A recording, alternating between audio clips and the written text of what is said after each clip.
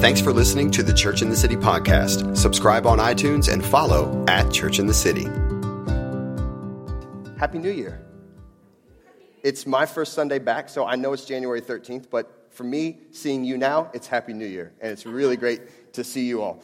It's my first Sunday back, so I can still say it.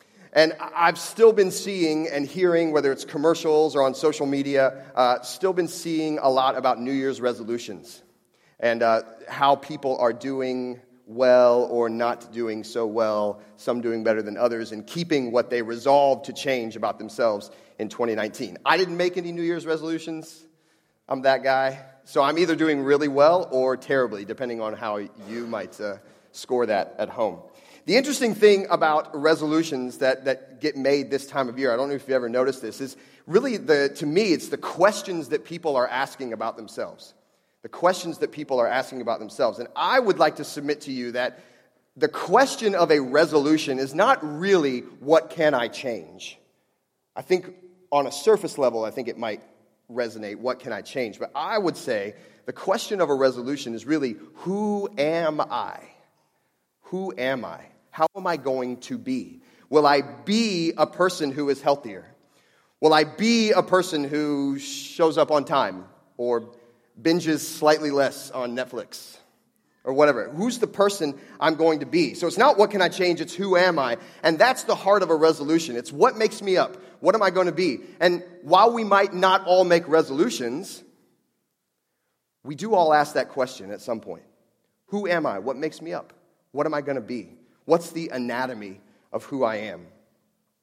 So this is our opening preaching series of 2019, and we've decided to focus on something that's core and crucial to who we are at Church in the City, and that is one of our core values. All of us for Jesus. All of us for Jesus. We like to say it's kind of the chief value, one value to rule them all. And it flows in relationship to our banner statement, our vision statement, which you've seen this morning, all of Jesus for everyone. If all of Jesus for everyone, Chicago, our neighborhoods, our nation, and the nations is going to be a reality, then all of us must be fully submitted to and following Jesus. So we've called our series All In. All in. And why? Well, all of us for Jesus, or all of me for Jesus, to make it more personal, is an anatomy statement. It's an anatomy statement, like a resolution. It's, who am I? What is my essence? What's my core? Who are we as a church? So after unpacking our vision and values this past year, I think it's a perfect time to revisit this question. Last week, Aiden kicked us off by reminding us of the crucial truth of God's sovereignty and lordship. It's the reality that God is God, He is Lord, and we can rest actually in that truth, be satisfied actually in that truth, today, tomorrow, and always. And I love what Aiden shared because it prompts a very essential question, that who am I question. Who am I? Will I be someone who is satisfied with God being God? And today we're going to ask another who am I question as we unpack all of us for Jesus. And that who am I question is this: will I be a worshiper of God? Will I be a worshiper of God? Now, I know the subject of worship, especially in American Christianity, is so vast, and probably all the minds and hearts in the room probably just went to a billion different places. Maybe you love the topic of worship. Maybe you were watching the band play and going, I could do that. I just want to do that. That is my jam. No pun intended. That just came out of nowhere. I love it. I love it. I love to worship. And you just got really excited about the next 25 minutes. Maybe worship to you only means singing and songs, and maybe that's not where you resonate. And so maybe it's something that you kind of recoil back from, and you go, that's not really my thing. And maybe today we'll discover that worship means much more than this. Maybe you hear any preaching on one single topic, and you wish that preaching was less topical and more expository out of Scripture, and you're just like, I don't want none of that feelings-based nonsense, and boy, do I have a surprise sermon for you. Because we're going straight to the Scriptures today.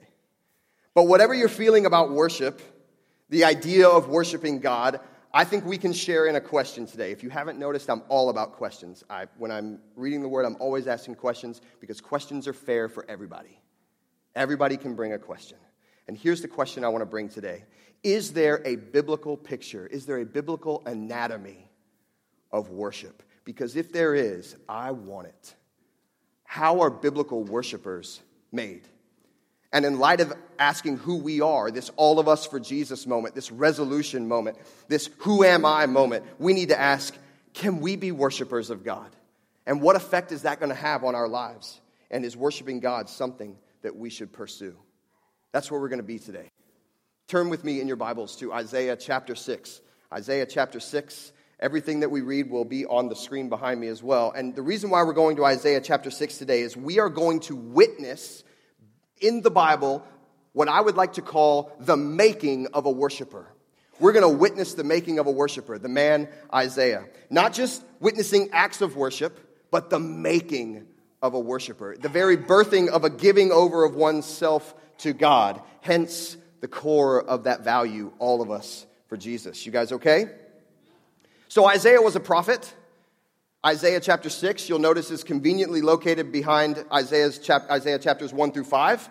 And in Isaiah chapters 1 through 5, we've already seen that Isaiah is a prophet. He has a vision concerning Judah and Jerusalem, and he's already begun to declare that vision. He is walking in his calling. He's walking in his gifting. Isaiah is a fully functioning prophet of the Lord God Most High in the first 5 chapters. But something happens in Isaiah chapter 6. Something happens. So much that Isaiah has to share it.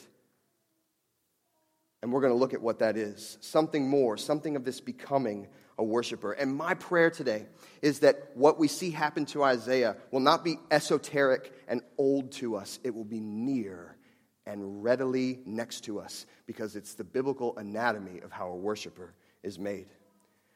And that God intends us to worship him. And that not only God intends us to worship him, but God makes the way for us to worship him. So as we remind ourselves of who we are, I want us to deepen that reality of worshiping God. And we're going to do that by following the interaction between God and Isaiah. So hopefully you're at Isaiah 6. It'll be on the screen behind me. Let's read the first four verses and see what's going on with Isaiah here. In the year that King Uzziah died, I saw the Lord high and exalted, seated on a throne, and the train of his robe filled the temple. Above him were seraphim, each with 6 wings. With 2 wings they covered their faces, with 2 they covered their feet, and with 2 they were flying. And they were calling to one another, Holy, holy, holy is the Lord Almighty. The whole earth is full of his glory. And at the sound of their voices, the doorposts and thresholds shook, and the temple was filled with smoke. Just a little breakfast reading on a Sunday morning at church. Right into the throne room of heaven. This vision provides Isaiah with something crucial and foundational for the making of a worshiper. And that is a revelation of God. Those 4 incredible words. I saw the Lord. May we never gloss over those.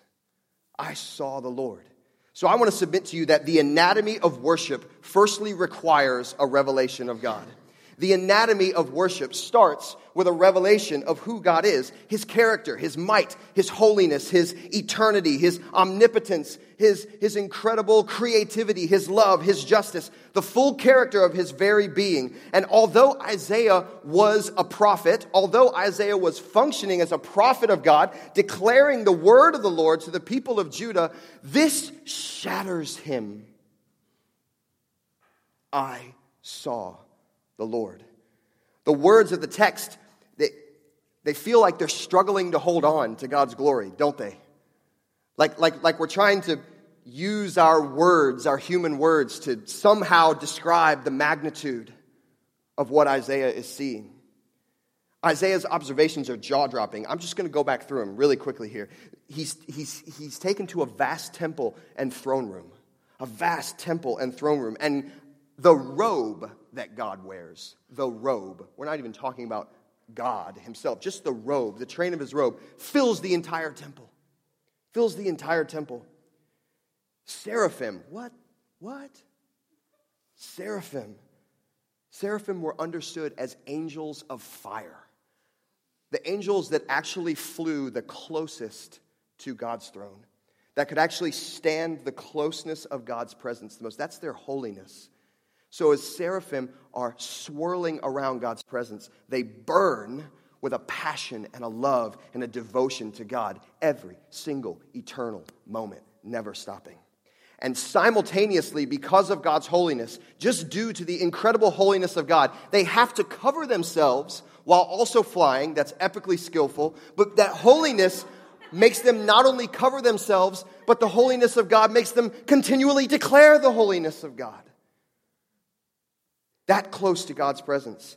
And as they declare God's holiness over and over and over, the very thresholds of the place, the very foundation of heaven begins to rock and shake. I've never experienced an earthquake, but I bet it would be pretty unnerving. I'm just going to go out on a limb.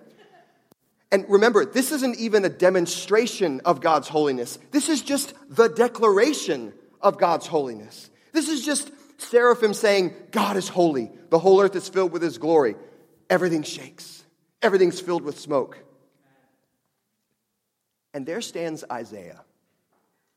There stands Isaiah, gazing on all of this, drinking in the revelation of who God is, drinking in the character of God and what He's like. And I have to think that Isaiah probably agreed. Holy, holy, holy is the Lord Almighty. The whole earth is filled with His glory. This is a revelation of God. This is a revelation of God. And we're going to come back to this at the end. But there is no kind and gentle revelation of God. This is the throne room of heaven. And can I use a word here? And I hope it's, even if it's a little uncomfortable, you're okay with it. It's a violent revelation of God. It's a mighty, powerful revelation. And God hasn't even spoken. God hasn't even technically engaged the picture yet. It's wondrous and awe-inspiring and mind-blowing, and boy, it feels kind of safe to read about. But Isaiah was there. So let's see how Isaiah responds. Read with me in verse 5. Woe to me, I cried. I am ruined, Isaiah says, for I am a man of unclean lips, and I live among a people of unclean lips, and my eyes have seen the King, the Lord Almighty. Isaiah notices something very obvious. He's an incredibly astute observer. He notices that he and God are somewhat different. Isaiah catches not only a revelation of God, but because of that revelation of God, Isaiah begins to get a revelation of himself. He begins to get a revelation of himself, and that revelation is not awesome. Isaiah's first thoughts are not, this is an awesome throne room. It is super cool, and while God is very holy, I bet he's a totally laid-back guy, and because I think he might be really gracious, he'll probably be cool with me being here. And because have you met me? I'm his super special, meaningful creation. He loves me dearly. He's so glad I'm here, and I can't wait to tell others about how I visited his throne room, and maybe I can get a selfie with him. Boy, doesn't that just feel almost blasphemous to even talk that way? It does to me. That's not where Isaiah goes. No, in catching a revelation of God, Isaiah catches a revelation of himself, and that's a necessary step in the making of a worshiper. The anatomy of worship requires a revelation not only of who God is, but of who we are. And I want to take a brief pause here. I am not advocating self-loathing. I'm not advocating that we should hate ourselves and God doesn't love us and woe is us and making a case for us dogging on ourselves all day because of the character of God. Remember, we are watching the process of a worshiper being made, and we're not finished with it yet. So the revelation of God gives Isaiah just a very clear, honest revelation of himself. And his revelation is, woe to me, unmitigated despair and disaster be visited upon my head. Woe is a zero-sum word. It's not maybe I can get out of here. It's woe to me. Immediately Isaiah speaks of himself. I'm a man of unclean lips. I live amongst a people of unclean lips. It's a revelation of himself. A revelation of God and a resulting revelation of ourselves. And this is not the only place in Scripture where we have to come to grips with this revelation. It's all throughout the Bible. Probably most famously in Romans 3:23. For all have sinned and fall short of what? The glory of God. Exactly what Isaiah is experiencing. He's realizing, I do in fact fall short. I do in fact fall short.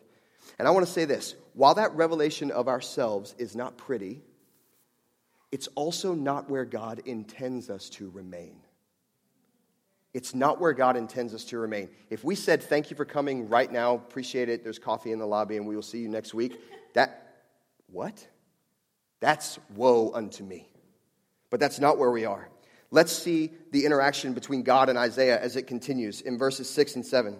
Then one of the seraphim flew to me with a live coal in his hand, which he had taken with tongs from the altar. With it he touched my mouth and said, see, this has touched your lips. Your guilt is taken away and your sin is atoned for.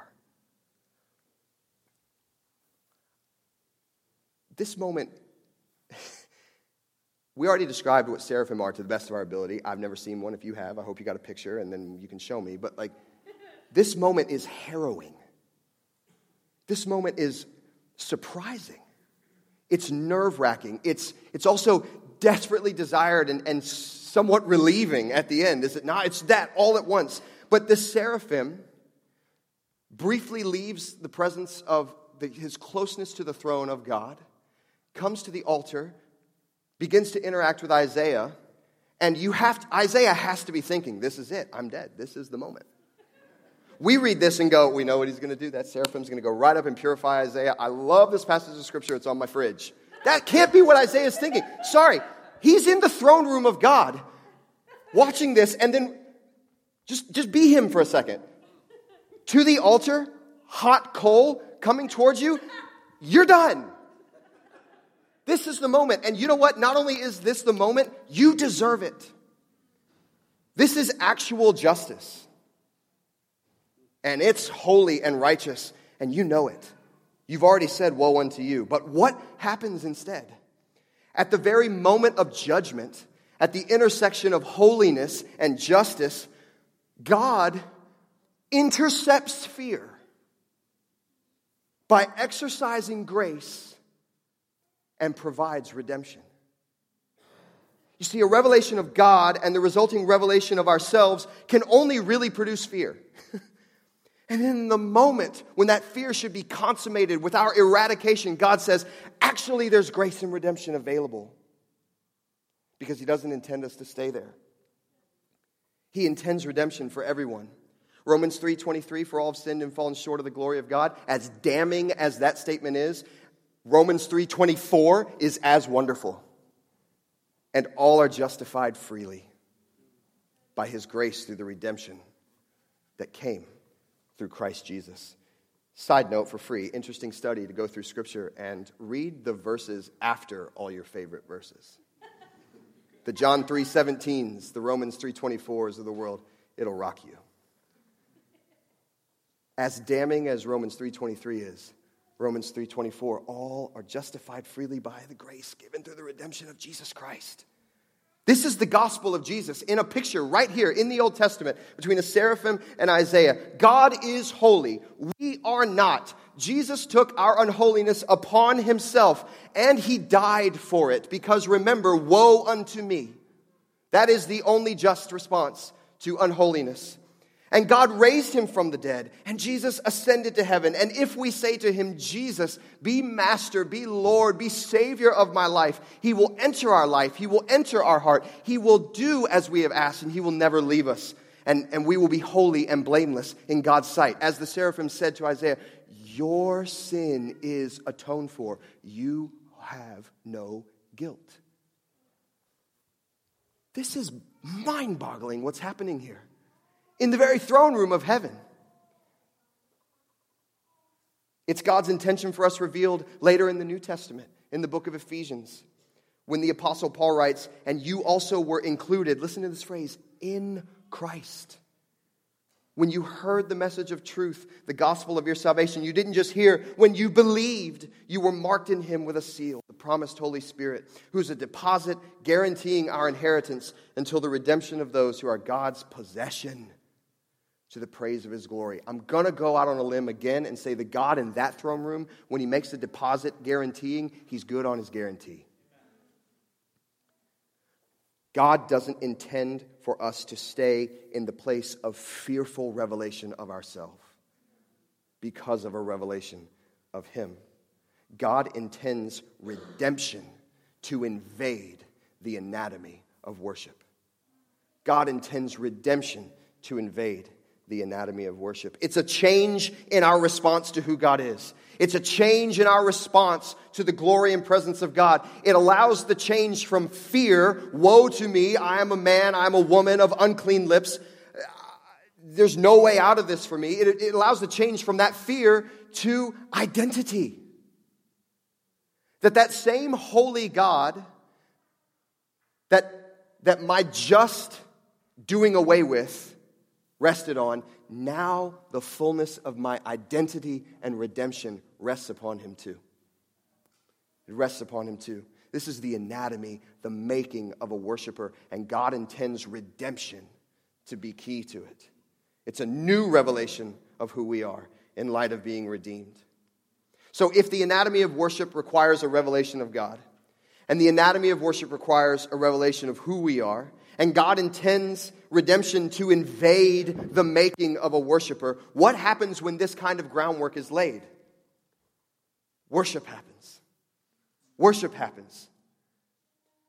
And it's not just a song, and it's not just a moment, and it's not just an act, and it's not just momentary in our day. It's not just knowing things about God or even doing what God says. It's devotion to him. Worship is devotion to God. And so whatever the word worship first conjured up for you, excitement, fear, brushing it off, or really hungry, whatever it first brought up for you, every single one of us is capable of devotion. Every single one of us is capable of devotion. So all of us for Jesus is the ultimate statement of devotion. All of us for Jesus means that no one is excluded from devotion to him. And we actually see Isaiah himself respond in devotion to God. Let's finish this passage in Isaiah chapter 6, verse 8. Then I heard the voice of the Lord saying, whom shall I send? God has, if I can use this phrase, a need to send someone. You guys understand what I'm saying there? Not that God needs us, but God has a need to send someone in his mission. Whom shall I send? And who will go for us? And Isaiah says, here am I. Send me. Boy, how this picture has turned. How this picture has turned. The anatomy of worship is fully expressed by devotion to God. The anatomy of worship is fully consummated, completed, expressed by devotion to God. Isaiah hears the Lord. Another thing I hope we don't gloss over. I saw the Lord. I heard the voice of the Lord. Don't read fast. Isaiah hears the Lord and responds in devotion. And that statement, here I am, send me, again, it's not a slogan.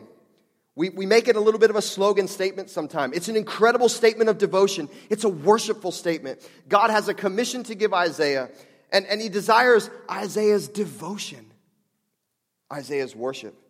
Devotion is the purest kind of obedience because it's not compulsory.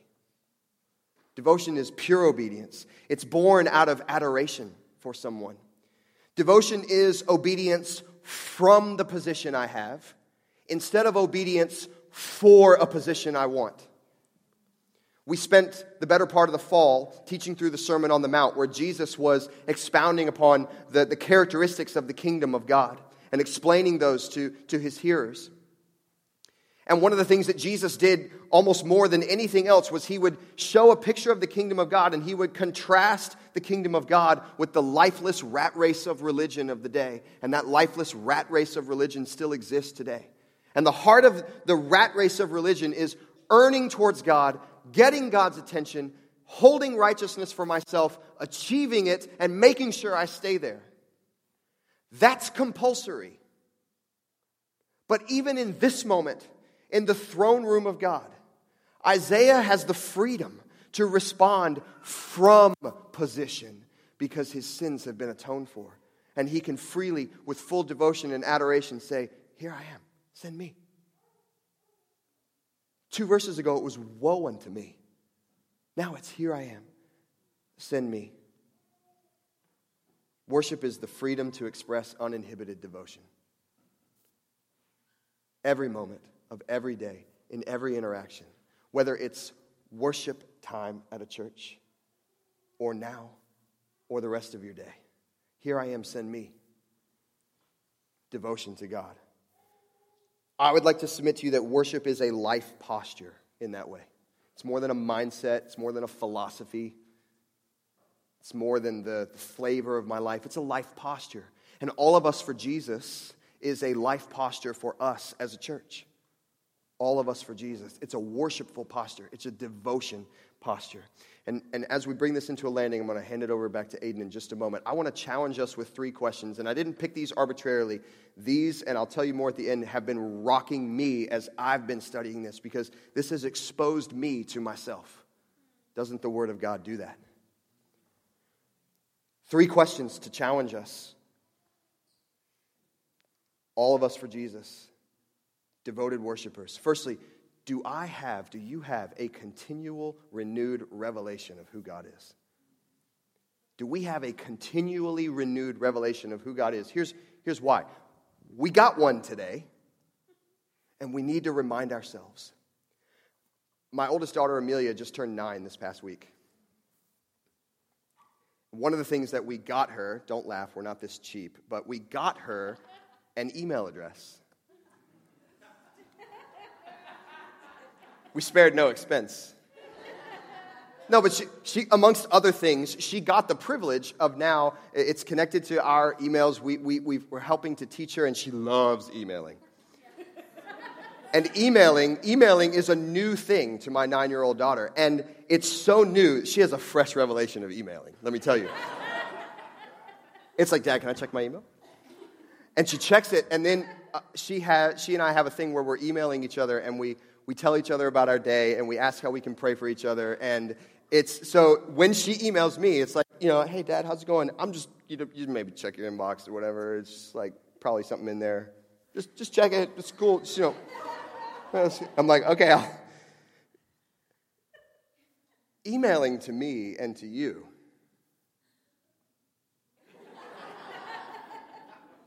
Some of you have emailed me since I've started this sermon. Some of you are emailing me right now, which is fine, but email to you and me, it's a functional thing. It's like, come on, right? It's emailing. But Amelia has a fresh revelation of emailing. I wonder if we get too familiar with God. I wonder if we get so familiar with God that we get unfamiliar with God. I'm not saying that we need to walk around whipping ourselves with our heads covered. That's not the response to God. But I am saying this. God is not our bud. It's not. It's not. But remember, that doesn't have to provoke fear anymore. It provokes awe. We need to resist the checkbox nature of our culture to say, I got the revelation of God. I took that class. That is done. I remember when it happened. I'm good now. I'm super mature. I'm a pretty sophisticated believer in Jesus. And I, God knows that I'm in awe of Him. Just like, I married my wife 12 and a half years ago. She knows I love her. It's like, come on, she knows. Totally. I'm walking home. We get too familiar with God. I've challenged myself to wake up and literally before I get out of bed, usually being smacked by a kid, that the first words out of my mouth, I wonder what this will do to my heart going forward. And I'm not prescribing anything. I'm just saying a revelation that I've had is I'm saying, holy, holy, holy is the Lord Almighty. The whole earth is full of His glory. And that's going to make it from here more and more and more and more and more and more down to here. God, just give me that fresh revelation of You because I don't have to react in fear anymore. Do we have a continual renewed revelation of who God is? Do we have a continual, renewed, redeemed revelation of who we are? Do we sit in Romans 3:23 without reading verse 24? Or do we preach the gospel to ourselves every single day? Again, not a slogan. Get it out of familiarity, rote repetition. Not a slogan. Preaching the gospel to ourselves every day. A fresh reminder of redemption. It's not woe unto me. It's here am I, send me. Because he has touched us and atoned for our guilt. And I'm not sorry. Do we have a continually redeemed, renewed revelation of who we are? And that leads to the distilled question of a worshiper. This is, to me, I don't have a tattoo, but I'm thinking of this one. What is the immediate, radical devotion to Jesus in every moment? What's the immediate, radical devotion to Jesus? Not immediate for immediate sake or radical for radical's sake, but if it requires either of them, it's for Jesus' sake. What's the immediate, radical devotion to Jesus? Not, how do I feel about it? Not, am I good at it? Not, I don't think I'm the right one. What's the immediate, radical devotion to Jesus? That's the worship question. That's the all of us for Jesus question. That's the who am I question. That's the here am I, send me. That's the devotion question. That is the church in the city question. What's the immediate, radical devotion to Jesus? I wonder if, as I bring this to a close, I wonder if you might repent with me for a moment. And I'm saying with me. In fact, I'm going to come down here because I'm really not that tall. 5'10" and a half right here. I wonder, and this is, I'm doing this for my sake, and I'm inviting you to join me. I've come stark face to face with my need to repent of familiarity with God. You get what I mean when I say that? Not knowing God, but too familiar with God, to the point where I'm unfamiliar with him. For the wrong view of myself, and for not having a posture of what is devotion to Jesus, immediate and radical in every moment. I'm repenting of that.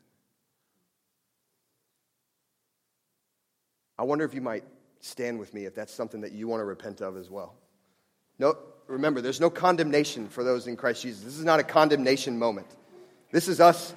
This is an all of us for Jesus moment.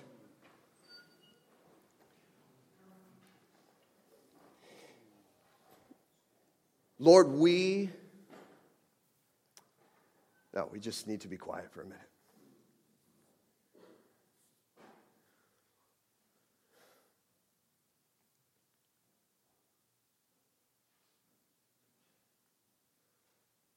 I believe even right now that the might of God is coupling with the gentleness of God to reveal to hearts. And I want to encourage anyone, if there's condemnation coming upon you, it's not from the Lord. We say, go in the name of Jesus. If there's conviction coming upon you and an invitation, that's the Spirit of God. Lord, holy, holy, holy is the Lord Almighty. The whole earth is full of your glory. May we never be a church that is so familiar that we get comfortable with the idea, that we get nonchalant with the idea of your might and your power and your justice and your holiness and your love and your righteousness. May we never be a church, Lord God, who wallows without an identity in you,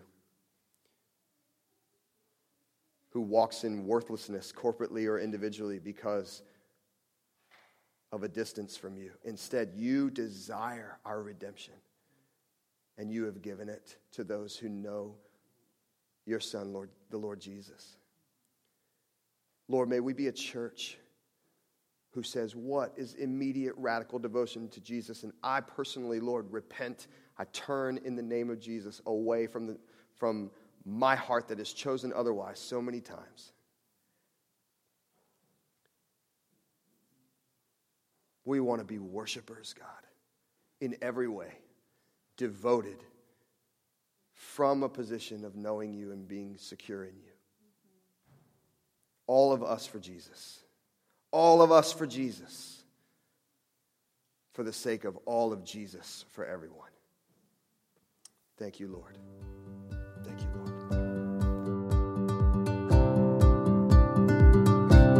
Thanks again for listening. Subscribe on iTunes and visit us at churchinthecity.us. Church in the City, all of Jesus for everyone.